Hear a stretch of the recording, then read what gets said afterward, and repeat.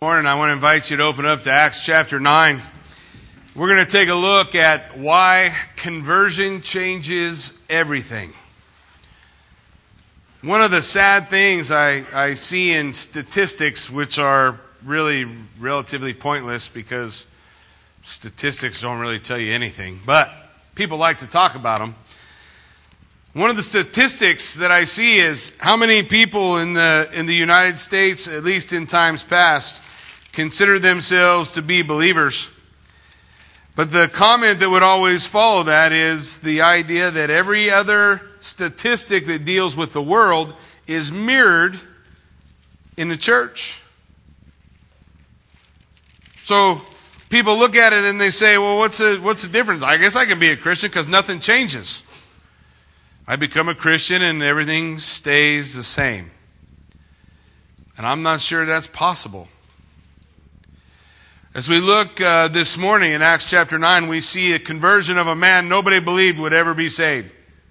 His name is Saul. You remember he spent his whole life going around destroying the church, arresting people, killing people, separating families. He did incredible amount of damage in Jerusalem. He did so much damage against the church that he went to the high priest and they sent him to Damascus to do the same thing over there because it's another big group. 10,000 Jews lived in Damascus. So he goes over there, about 30, maybe 40 synagogues. He's gonna tear all those down. He's gonna wipe out this influence of Christianity wherever he finds it. And I believe in looking in the pages of Scripture that the apostles sitting at home were not praying for the salvation of Saul. They're praying for the deliverance. Maybe they're praying that God would deliver, that God would do something amazing, that He would move and keep the people out of harm's way. But I don't believe, based on what I see in Acts chapter 9, that they were believing that God would save Saul. Yet He did. It just goes to show us that nobody is outside of the touch of the Holy Spirit to convict them to believe.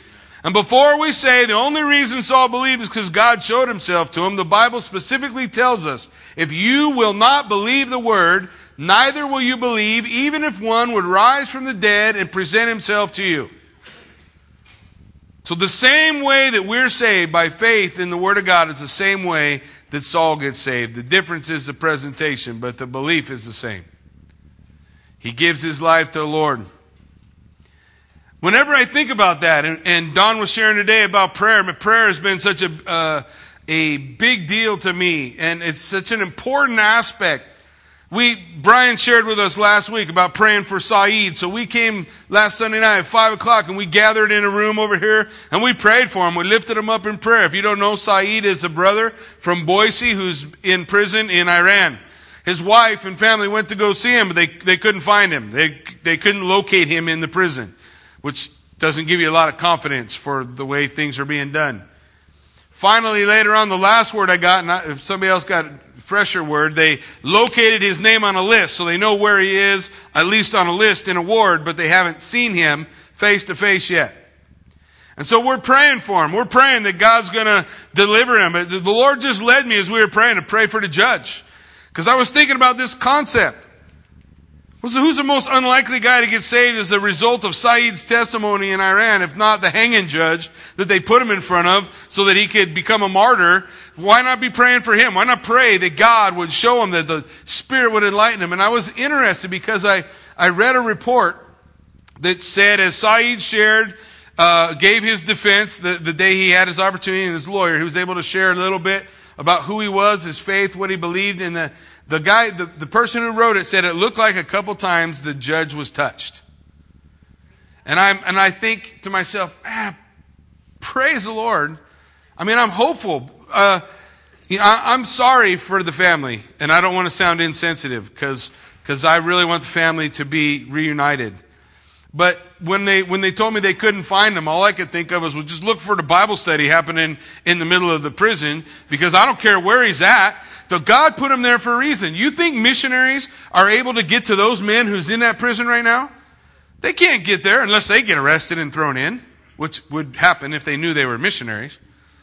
So he's there, and who knows what man, who knows? I mean, we read the stories of God. He went out of his way to just touch one man's life, the Ethiopian eunuch. He went out of his way to touch one woman's life in Samaria who was by a well. He went out of his way to shine a light from heaven upon Saul himself. God desires that no one would perish. And so, I hope Saeed gets home safe, but more, I hope God is glorified in that prison. I hope he shares the word with everybody he comes in touch with. He's in God's hands. God has him. God won't lose him. God won't lose him. We'll continue to pray for him. But I want to pray those kind of prayer. I want to pray prayers of power, not prayers of impotency, pretending like we're just going to sit back and be okay with how things always go. I want to pray with power. I see them praying with power. I see Jesus saying, if I ask things according to him, his way, I have them. Not maybe or could or he says, I got them. So then what do I got to do? I got to align myself with God. That means I got to get up off the sideline, stop doing all this lazy Christianity thing that we think we can get away with, and I got to get in the game, all in. All. Revival does not come because we wish for it. Revival comes through travail. Travail in prayer. Travail in sharing God's word. Travail in this experiences and things that are happening around us. We can wish for revival, but revival is going to happen one life at a time, just like it did for Saul. And his conversion, what happened? In his conversion, I'm telling you, a revival broke out. Now listen, we have this concept that revival comes every now and again. Our God is a God of revival all the time. He's not a God of revival some of the time. What do I mean? I mean, he said, I desire that none perish. And we quote verses. We just sang a song about God is able. Everybody believe God is able? I believe God is able. Do you know what the rest of the verse says? According to the power that works in us. God's not going to make it happen. He's going to use us. Remember the pattern of what it is that the Lord spoke to Moses? He said, I have seen the oppression of the people. I've heard their cries. I came down. What's the fourth part? I send you.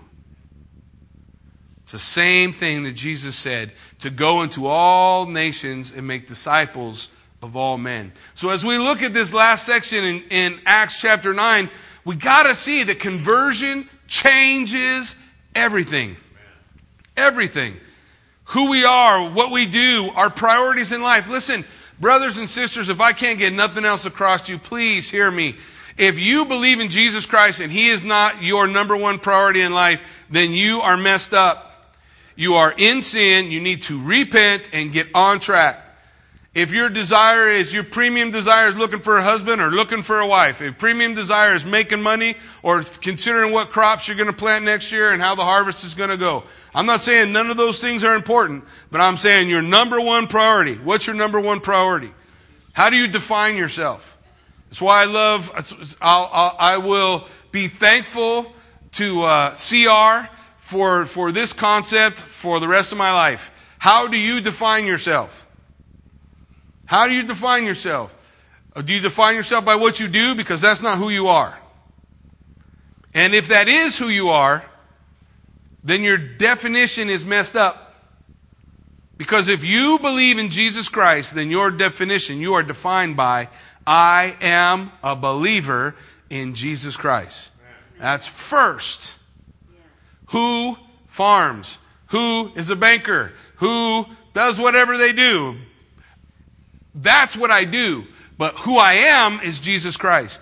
Man, that's got to be the right. If that's not the right priority, we're living a powerless life. Our prayers are powerless. We're not seeing God move, and we're wondering what's going on. In our life, we're trying to add Christ to our life. We're trying to say, here's my life every other day of the week, but God, I'm going to add you to my life. I'm going to go to church on Sunday, and that's going to change everything because my life's going to change the result. There's no power in that.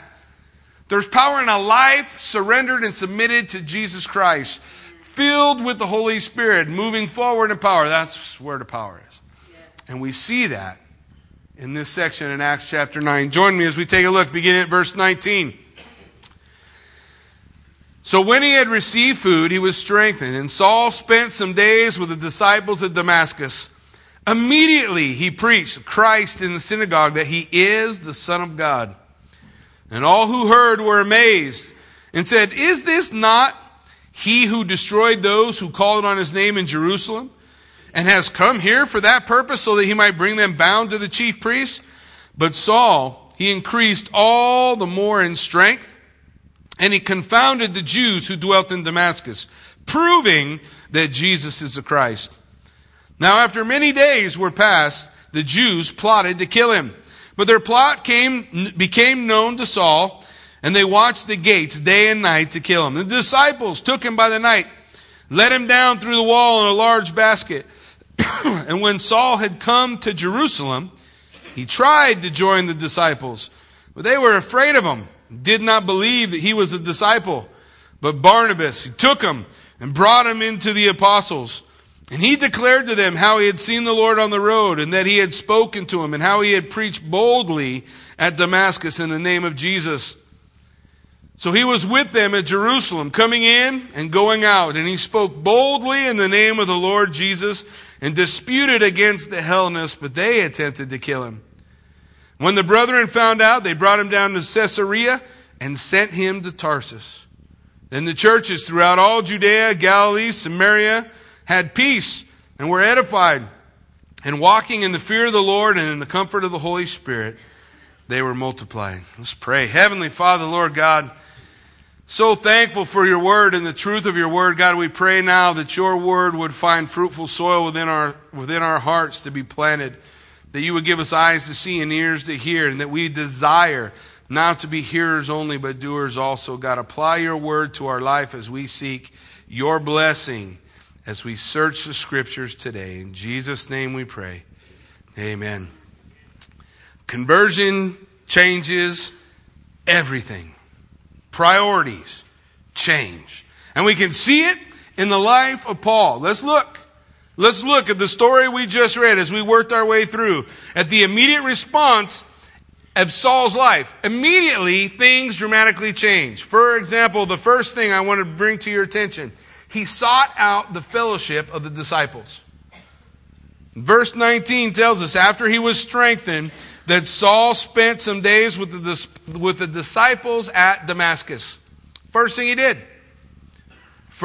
did is seek out fellowship. We, as believers, have to be in fellowship. I don't care where you fellowship, but you got to be in fellowship someplace. You have to have the strength of other believers around you. I'll tell you what I do struggle with. I do struggle with people who say they believe in Jesus Christ, but they hate His bride. Oh yeah, I believe in Jesus, but I am against organized religion. You ever heard that? Okay, so you believe in Jesus and you're part of the bride of Christ, but you hate the bride of Christ whom Christ loves. I got a problem with that. That's not okay. Now, maybe by that you mean it's a hassle to gather together because we're people. Yeah, it's a hassle to be with people in McDonald's. It's a hassle to be with people in a restaurant anywhere. It's a hassle to be with people in a library. I sit down and start to read and somebody's talking. It's a hassle. I don't hate organized libraries. The point is, when we put our faith in Jesus Christ, He calls for us to seek fellowship. The writer of Hebrews would say this, "Do not forsake the assembling of yourselves together, as is the manner of some, and so much more as you see the day approach." What's he mean? He means get together. Now, I don't care if you get together in here, if you get together in home fellowships.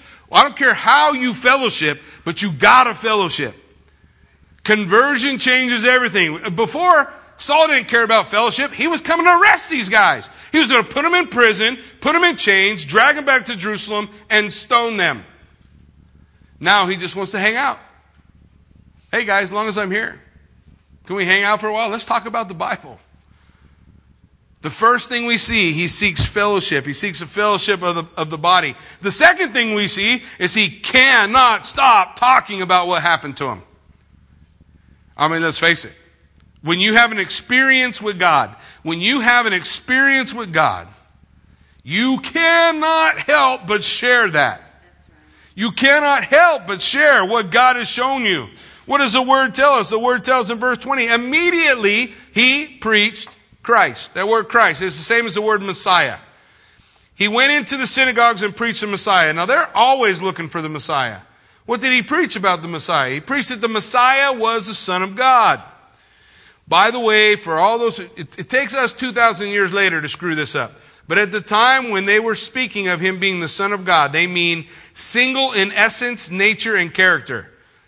They mean God in the flesh, not some, lightly less God or demigod like the Greek mindset was. That was never the Hebrew mindset, ever. That was never their mindset. We mess that up now. We look at it and put our definition to it. But that's not what it meant. What it meant was God in the flesh. He is God in the flesh. If that's a problem for you, listen. 1 John chapter 4 and 1 John chapter 5 in your Bibles, read them. Because they say unless you believe that Jesus Christ is the incarnate Son of God, you are not saved. Jesus said, unless you believe that I am eternal God, you will die in your sins.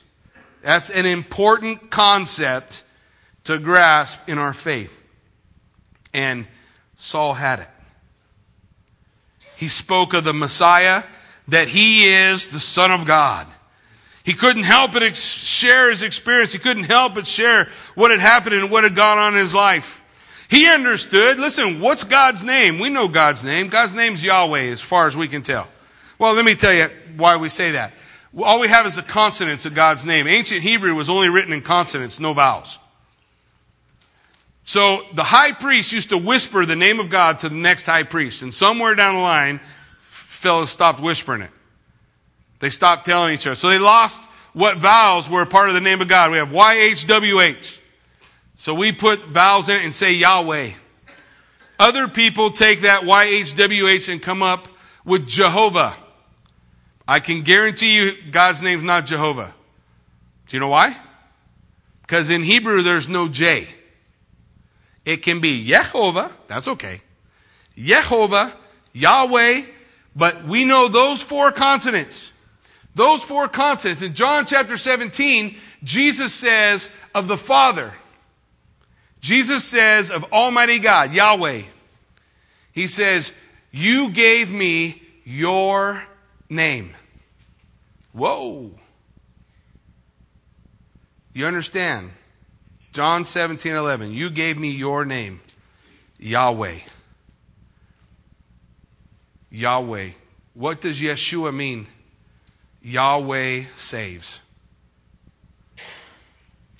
Yahweh saves. You put your name in me. He is God in the flesh. Man, he can't help it. He's talking, he's preaching, he's saying, he's putting it out. He's saying, man, I got to tell you guys what happened. I got to tell you guys what's going on in my life. So immediately, that word immediately is a word of a slave. When a slave hears from his master and goes, immediately, he does what the master says. This is the same word used of Saul. He comes face to face with Jesus Christ. 3 days and 3 nights he's in a period of fasting. And I believe God's dealing with his unbelief and issues in his life while he's fasting. And Ananias comes to him, prays over him. He heals. He receives his sight. He is baptized in the power of the Holy Spirit. He is baptized in water. He goes forward. I'm not talking about 50 years of time. We're saying the next day. Immediately he knows, I got to be doing something. I need to be a part of something. He was a go-getter. God didn't change his personality. He was a go-getter. He was a motivated guy before, and he's a go-getter and motivated guy after. Immediately he starts to tell people and share with people what it is that God has shown him and what he's done in his life. The third thing we see is others recognize the change. Other people recognize the change. Look, all who heard were amazed and said, is this not he who destroyed those who called on this name in Jerusalem and has come here for that purpose so that he might bring them bound to the chief priests? People saw his life was different. If we have faith, if I believe that Jesus is the Christ, the Son of the living God, I put my faith and trust in him. That's on my inside. My outside should match. Now, there's a variety of, there's periods of time where we struggle in that, right? Don just shared. He had faith in Jesus Christ, but it took him a while for his outside to match his inside. Well, you don't have to take that long. Ask Don, he'll tell you. You can ask me. You don't have to waste 17 years. You don't have to just sit around and hope that life somehow gets better. I put my faith in Jesus Christ, but I'm not doing anything with it. I'm not applying it. Because when you apply, when what's on your inside is on your outside, people know something's different. Hey, Saul's life was radically changed, right? The people started saying, wasn't this a guy who was killing all the Christians a little while ago, and here he is preaching? He just popped into the synagogue today and started telling us about the Christ, the Messiah, showing us that he's the Son of God out of the Old Testament scriptures. Is this a guy? They see something changes in the life of a person who is converted. It changes. That's what we long for, that change, that empowerment. The next thing we see is he grew in his understanding of the Word. Look what the Scripture says in verse 22. But Paul increased all the more in strength and confounded the Jews who dwelt in Damascus, proving that Jesus is the Christ. Okay? So, he was proving that Christ is the Son of God in verse 20. And in verse 22, he was proving that Jesus is the Christ. So that means, yes, thank you, we all can understand deductive reasoning, right? Therefore, Jesus is the Son of God. Even though he said that in Mark. When they asked him, are you the Son of God? Yes, it's as you say, I'm the Son of God. The Jews over and over again when he said it, said they were going to kill him. Why? Because he's pretending to be a demigod? No, that's not what they said. They said, we're stoning you not for a good work that you have done, but because you are consistently making yourself to be God. To be God. So, we see him there on the page of Scripture. He's showing that Jesus is the Christ, the Messiah. He's growing in the Word. He's confounding the Jews. He's using, listen, he hadn't wrote the New Testament yet. He hasn't wrote it yet. 13 of the books in the New Testament are Pauline. Some argue 14 are Pauline. So he's a big part of putting together the New Testament. Well, how did he prove Jesus was the Christ? That word to prove means to join with. He take the words, the works, the things that Jesus did, and he lined them up with the Old Testament prophecies concerning the Messiah, and he proved that Jesus was the Christ, the Son of the living God. That Jesus was the promised Messiah.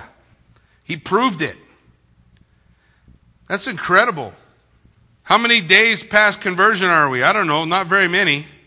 He's out there he's given himself over to everything that he was against. Now he's a part of it. Now he's joined the game. Now he's in. He's walking the way that God would have him walk. He grows in his understanding. So we see he sought out fellowship with believers.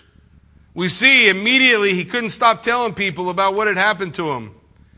We see that other people recognized something was different about his life. We see that he grew in his understanding of the Word.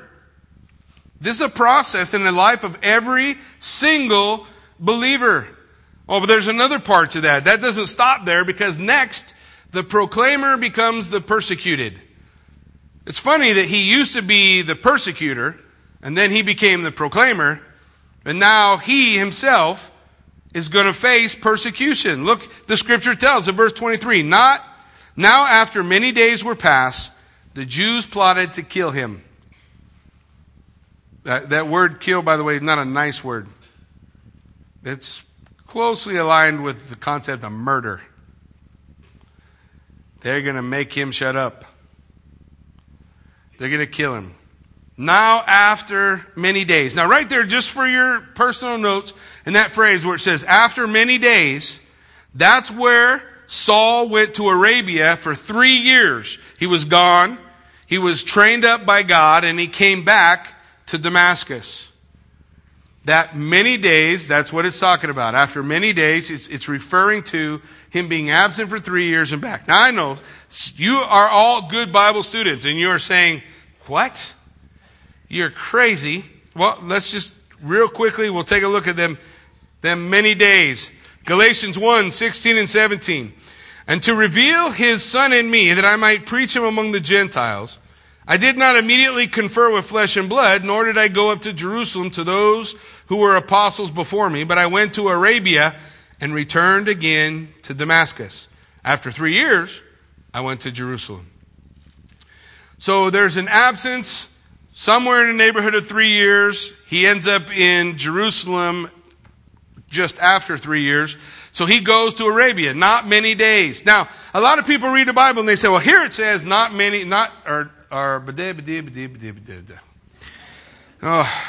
sometimes it just happens that way. You know what I mean?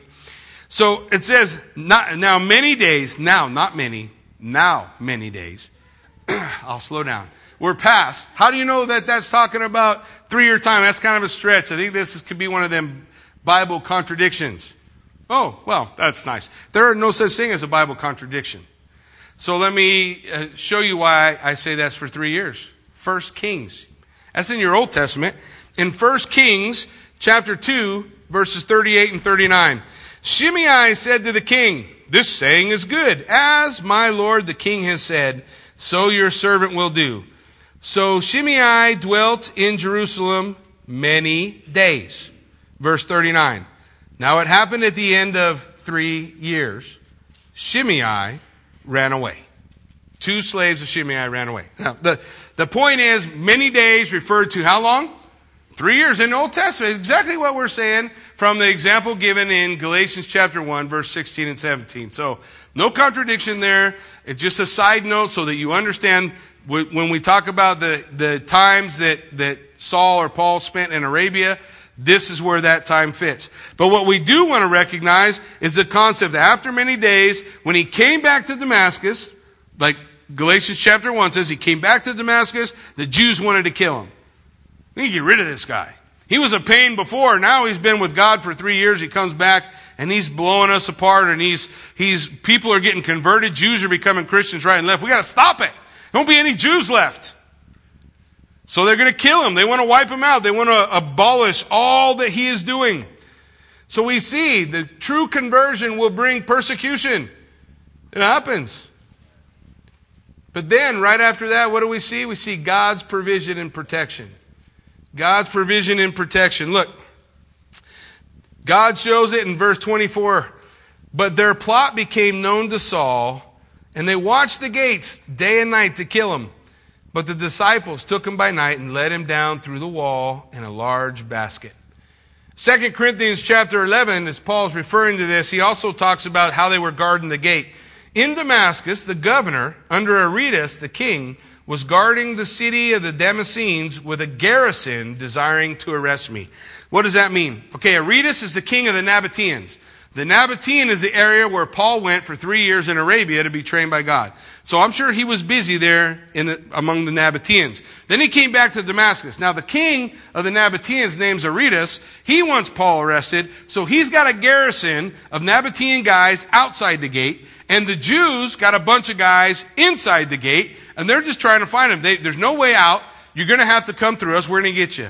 But God revealed to Saul what was going to happen. And when Saul understood, the very people he was going to kill help him escape. That's a radical life change, isn't it?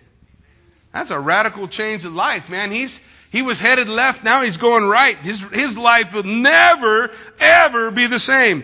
And everywhere he went, you know what happened? Revival happened. You know why revival happened? Because he was infused with the power of the Holy Spirit and he hung around the brethren. And as he hung around the brethren, he couldn't help but share what God was doing in his life. And as he shared what God was doing in his life, other people started to see the change in his life. Man, that starts to get catching, like a little fire starting. It just started spreading all over the place. And then he grew daily in the Word, and he was getting wiser and understanding more about what God was asking him to do and wanting him to do. And so he was going out and showing people and teaching and preaching, giving the Word, going wherever he could. He was telling about what was happening in his life. And what happened? Persecution. And you know, what does persecution do? It fans the flame of the gospel. And so revival begins to spread out of that. And what's God do? God saves him, protects him, and sends him to another place. That's pretty exciting, isn't it? That's what God wants to do in every single believer. Not just Paul. Every single believer. People look at Elijah and they say, oh, Elijah is such an incredible guy. He must have had some special gift. What does James tell us? James says, Elijah was a man just like you and me who prayed. He prayed. He prayed. He cried to God. He prayed. What happens? I don't know, because I'm still struggling with the concept. But what happens if I said, you know what? I'm going to pray, and I'm not going to stop praying until God moves, until God does this. I'm going to pray. Kind of afraid to do that, ain't we? Oh, the Lord might just require us to pray all night. Oh, and then I'll be tired for work the next day. And God's powerful and He's strong, so I just pray once, and God will just do it. But how many times in the Scripture does God say, keep knocking, keep seeking, keep asking? Doesn't He tell us to do that? So I think there's a call for us to travail in prayer. To travail in prayer and to see those sparks come in our life. To see those sparks spread to others. That's revival, folks. Revival's not something where some guy comes in with a fancy suit and he preaches some special messages and a bunch of people come up and we all pray and we say we had revival. No, revival is a way of life. If you want revival, you got to change the priorities. You got to get in the game. You know what else I love about the Bible is, in case you're going to miss something, God often puts things in there more than once. Have you ever noticed that? So just in case you were thinking, Jackie's almost done, you're right, I'm almost done. But we still got the rest of what we read. So let's think about this. Okay, so he goes to Jerusalem. I wonder what happens in Jerusalem. Surely he does things completely different there, right? Well, let's look. It says then the disciples, verse 26, and when Saul had come to Jerusalem, he tried to join the disciples. Oh, the first thing he did is do what? Seek out fellowship. Oh my goodness. Well, that's the same thing he did before, huh? Seek out fellowship. Now, these guys don't want to have nothing to do with them. Why? Well, their brothers and sisters and husbands and wives were killed by Saul. And all of a sudden, Saul's at the door of the church saying, hey, can I fellowship with you guys? No. Go away. We don't believe there's anything different about you. All they could see is what his reputation was. They could not see how his character had been changed. So he's tried. Now that word, and he tried to join, in the Greek it means to a continuous action. He kept trying. He kept trying. And one day, well, he's trying and he's walking away. Now they won't let me in again. And you know Paul, read Paul's epistles. He's a fired up kind of guy. So he's kind of fired up about it, and all of a sudden here comes this fellow named Barnabas. And he comes up and he sees Saul and he says, hey, come here, Saul. It says he took hold. The words used there mean he grabbed him. Not like, oh, come with me. No, he snatched him up where he was, having his little fit outside, and he says, let's go. And he drug him into the apostles, and what did he do? He testified to what? The changed life in Saul. Others saw his life is different. Just like before. Just like before. A different order, but the same thing. Other people recognized. Barnabas gave testimony to his changed life. He took him in, brought him to the apostles, and he declared to them how he had seen the Lord on the road, and how he had spoken to him, and how he had preached boldly at Damascus and in the name of Jesus. So he was with them at Jerusalem, coming in and going out. They let him join. And he's only there 15 days. He's only there 15 days. I know. You're going to ask me, how do I know? But I don't have enough time to tell you. So ask me afterwards and I'll show you. He's there 15 days. He's there 15 days. He goes and he seeks out fellowship. He has others testifying of the change in his life. What's he do next? He cannot stop talking about what God has done in his life. He can't help himself. Look at the next word. And he spoke boldly in the name of the Lord Jesus.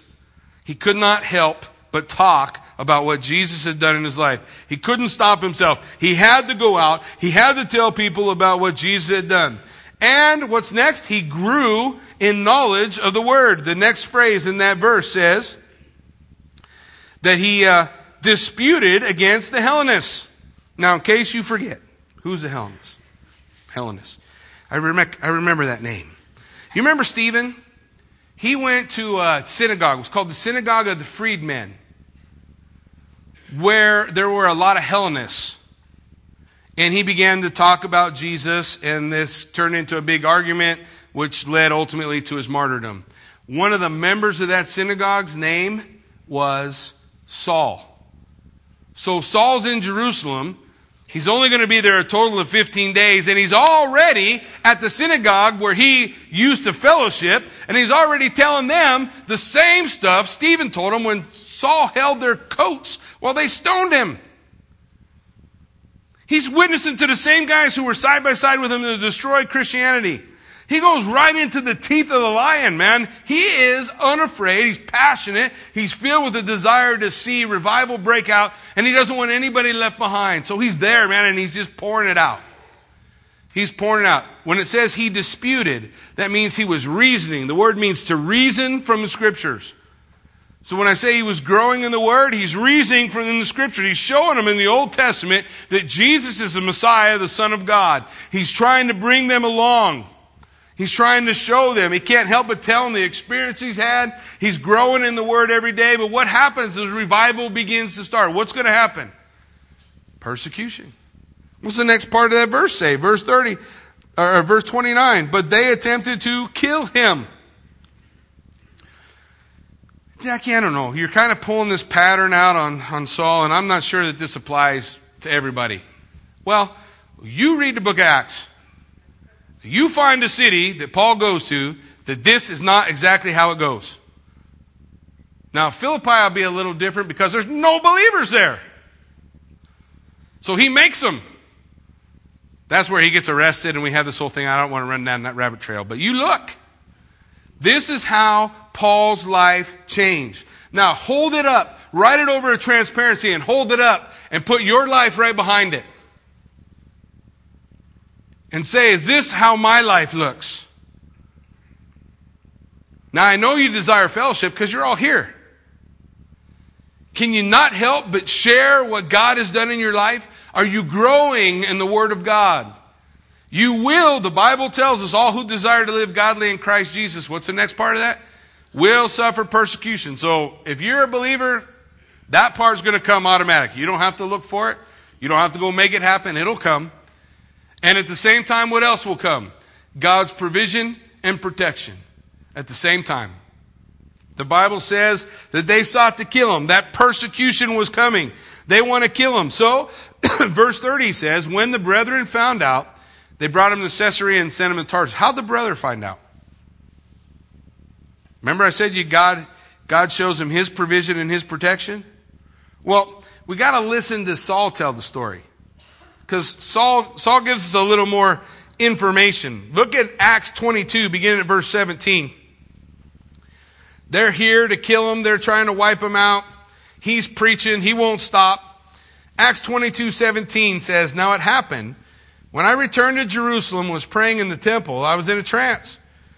And saw him saying to me, make haste and get out of Jerusalem quickly, for they will not receive your testimony concerning me. So I said, Lord, they know that in every synagogue I imprisoned and beat those who believe on you. And when the blood of the martyr Stephen was shed, I was standing by consenting to his death and guarding the clothes of those who were killing him.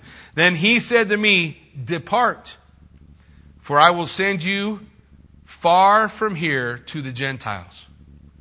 Now listen to what it is that Saul says. He's at the temple. He's probably just been at the synagogue disputing with the Hellenists. He's at the temple praying. He's praying. He's seeking the Lord. He's calling on the Lord's name, and the Lord gives him a vision. And in the vision, the Lord says to him, Saul, they're not going to listen. You cannot make them receive the truth. They don't want to hear it. And Saul said, Lord, they know I slaughtered Christians here, and I'm ready to die. I'll die right here. That's what he's saying. And the Lord says, no. Depart. I'm sending you far from here to the Gentiles. So they ship him off. They send him to Cilicia. The capital city of Cilicia, by the way, is Tarsus. We read in Acts chapter 15 that there are churches somehow magically in Cilicia. But we read of no missionary journey there. So where'd they come from? Well, Saul was there for 8 to 10 years. 8 to 10 years are going to pass between chapter 9 and chapter 11. 8 to 10 years. What's he do those 8 to 10 years? Same thing he did here. He gathered in fellowship. He taught the word. He shared what God was doing. He grew in grace and understanding. He faced persecution. God protected him. And churches were established. Churches were established, man, because he was about doing everything that God had laid on his heart to do. This is what revival looks like. And then in verse 31, then the churches throughout all Judea, Galilee, and Samaria had peace. Now, I want you to listen to that, because there are a lot of people who will say that the church will only be purified if she has persecution. Do you read that word? Do you read what that verse says? Then the churches throughout all Judea, Galilee, and Samaria had peace and were edified. That means they were built up. In a time of peace, is that possible? Yeah. Why? Because men and women desired to live their life following that example that we see in Saul. What did Saul say? He said, follow me as I follow Christ. Emulate this in your life. And you will be beginning to plant the seeds of revival. The Bible says, whatsoever a man sows, what? That shall he also reap. What do we know about the law of sowing and reaping? If I throw a seed on the ground, is it coming right now? Nope. I gotta wait, don't I? I gotta wait. I gotta travail. I gotta pray. I gotta work the ground. I gotta take care of it so that it does bring forth the harvest. So I gotta sow the seeds of revival. I need to realize that revival is yet in the distance, but I gotta be patient like that good farmer. I gotta be patient like that soldier. I gotta be that guy who says, I'm gonna follow orders. I'm gonna go out and do the stuff God's asking me to do. I'm gonna sow the seeds of revival. I'm gonna follow the example of Paul. That's what my life's supposed to look like. That's the conversion that changes everything. That's the life that is defined by a relationship in Jesus Christ and no other way. So in peace, the church was edified. But look what else the Scripture tells us. And walking in the fear of the Lord and in the comfort of the Holy Spirit. What's that next phrase? They were multiplied. Sounds to me like the church grows in peace too. Yeah, you see, God's a God of revival. He don't ever want a day to pass where someone can't get saved. So what was the key for the churches? What was the key? They walked in the fear of the Lord. What does that mean? They had the proper view towards sin. In other words, before they would sin, live a lifestyle in disregard to what the Word of God teaches. They considered how it would look to their Father in heaven. They considered how it looked to Jesus Christ, our Savior. That means before they did things that they knew were sin, they cared more about how it looked for God. They had a right attitude about sin. We're soft on sin today. We justify how we live our lives and the choices that we make. We justify our gossip. We justify the things that God's Word says don't do. We justify the things God says He hates. We want to see revival pouring out in the church, so we have to address it. We have to walk in the fear of the Lord. That means if I'm going to walk in the fear of the Lord, I have a proper attitude towards sin. What's my proper attitude towards sin? I flee. Get away from it. Stay away from it. I'm not going to let it live in my life, coexist, and just add Christ to me. That doesn't work. Does that mean I won't ever sin? No, it means I have a right attitude about it. So when I do sin, what do? I confess it. I ask for forgiveness, and I move forward. But I can't deal with it if I look at it and I think it's no big deal, it's no problem, who cares? Why it's always, God, I hate going to church and they just bust my chops over sin. Well, stop sinning. I'll stop preaching about it. We gotta have a right attitude towards sin. The second thing, walking in the comfort of the Holy Spirit. Listen, folks, the church is a church lacking power because we in the church are not walking in the power of the Holy Spirit. How are we walking? We need the baptism of the Holy Spirit. Now, listen, I don't want to argue semantics and get all crazy about the baptism of the Holy Spirit. I don't care what you call it. Let's make it easy. Ephesians chapter 5. What's it say? Be filled with the Holy Spirit. Now, that is, again, in the tense that means be always, constantly, continually being filled with the Holy Spirit. So I don't care what you call it. You call it whatever makes you happy. But we have got to be filled with the Holy Spirit. Filled with the Holy Spirit, the power to help us walk in the fear of the Lord. The power to walk and follow the example that Saul lays out for us here. Because we are filled with the Holy Spirit. Listen, this is what the church needs to multiply. This is what the church needs to see revival. I want to sow seeds of revival. And I'm more than happy to do it with many or few. But I know if we as a body are willing to make the sacrifices necessary to spend long hours with the Lord in prayer, just calling on His name. You know, I always got to be careful if I start to say something and then I stop. Look, God led me to a 21-day fast. And this will be the last Sunday I preach while fasting. But as I've been fasting and seeking the Lord and going after Him, my wife and I have experienced the greatest devotions and prayer time we've ever had in our whole life, haven't we? Most incredible time we've ever had. You know what I discover when I spend time in prayer and my attitude's right and the unbelief in my life is washed away and I'm not caring about myself and feeding myself and doing all that stuff? What I discover is I find the presence of God and then I don't want to leave. We were praying. I was praying with Jason and Brian. We're in my office Tuesday night and we're just praying. We're just going. I don't want to stop. I don't want to. Not for my stupid cell phone. We'd still be praying in that office. I got Lecrae on my cell phone, and all of a sudden he started rapping.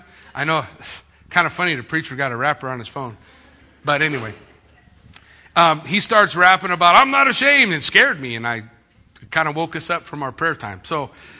But what I discover is as I am in the presence of God, that's all I want to be. Every day, every moment, every next opportunity, I can't wait to get in that presence again.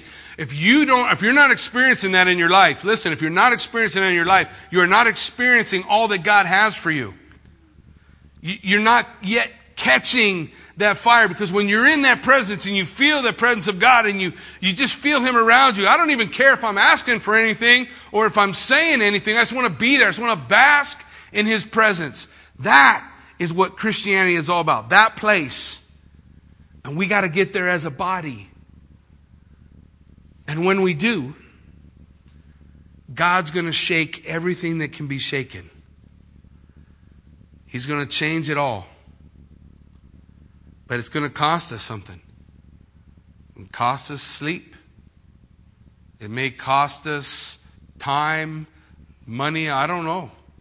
It's going to cost. And the question that God would shout from the heavens is, what price are you willing to pay to see me move in power in your midst? And for those of us who love Him, I'll pay anything. If you want it, take it. It's yours.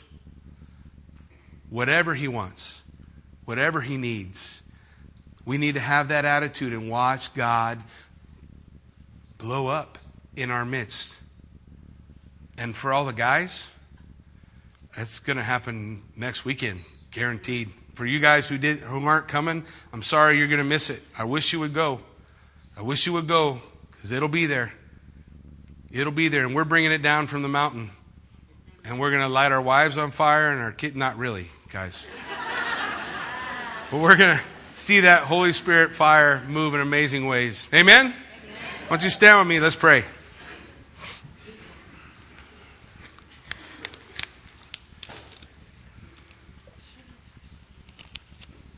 Lord God, we thank you so much for the truth of your word. for what your word lays out to us, Lord Jesus, for what your word is showing us. And God, Father, we just come before you believing that you want to do an awakening. You want to awaken our hearts to you. You want to awaken our souls. You want to get us up out of sleep. Father, there's so much to be done. There's so much that we can do. God, I know you want to use every one of us. We just got to come to that right place, Lord Jesus. We just got to come to that place of surrender. We got to be broken because God only uses broken things. If you're not broken, He can't use you. You got to be broke. You got to be broken. God wants to use these things. He wants to move in power, Lord God. We're believing for an awakening. We desire to see it, but God, we don't want to see it out there. We'll see it in here. I want to see it in me. I want to see it in my soul. I want to see it in my spirit, God. I want more of you. So many years I believed I had a concept, an understanding of what this relationship was like. And then, God, I found something deeper. I found something greater. I found something more amazing, God. And I want that. But I know, Lord, as I continue to chase after your presence, God, that there's more. There's more. I can't even imagine, but there's more. There's more that you want to do. There's more that you want to reveal. There's more that you want to show. Oh, God, I don't want just another day of just, I'm a Christian and I do this. And man, I want the real deal. I want it all. Everything you got. And I pray, Lord Jesus, that men and women here want that same thing, God. They want that same feeling, that same overflowing, that same effect in their life. So God, move. So God, empower. Wake us up. Wake us up, and may the fires of revival begin. And may they begin in our hearts. And may we be willing to sow the seeds of revival and then travail over them until the harvest comes. As Lord, you declare for us to not grow weary in doing good, for you will receive a harvest in due time if you do not lose heart.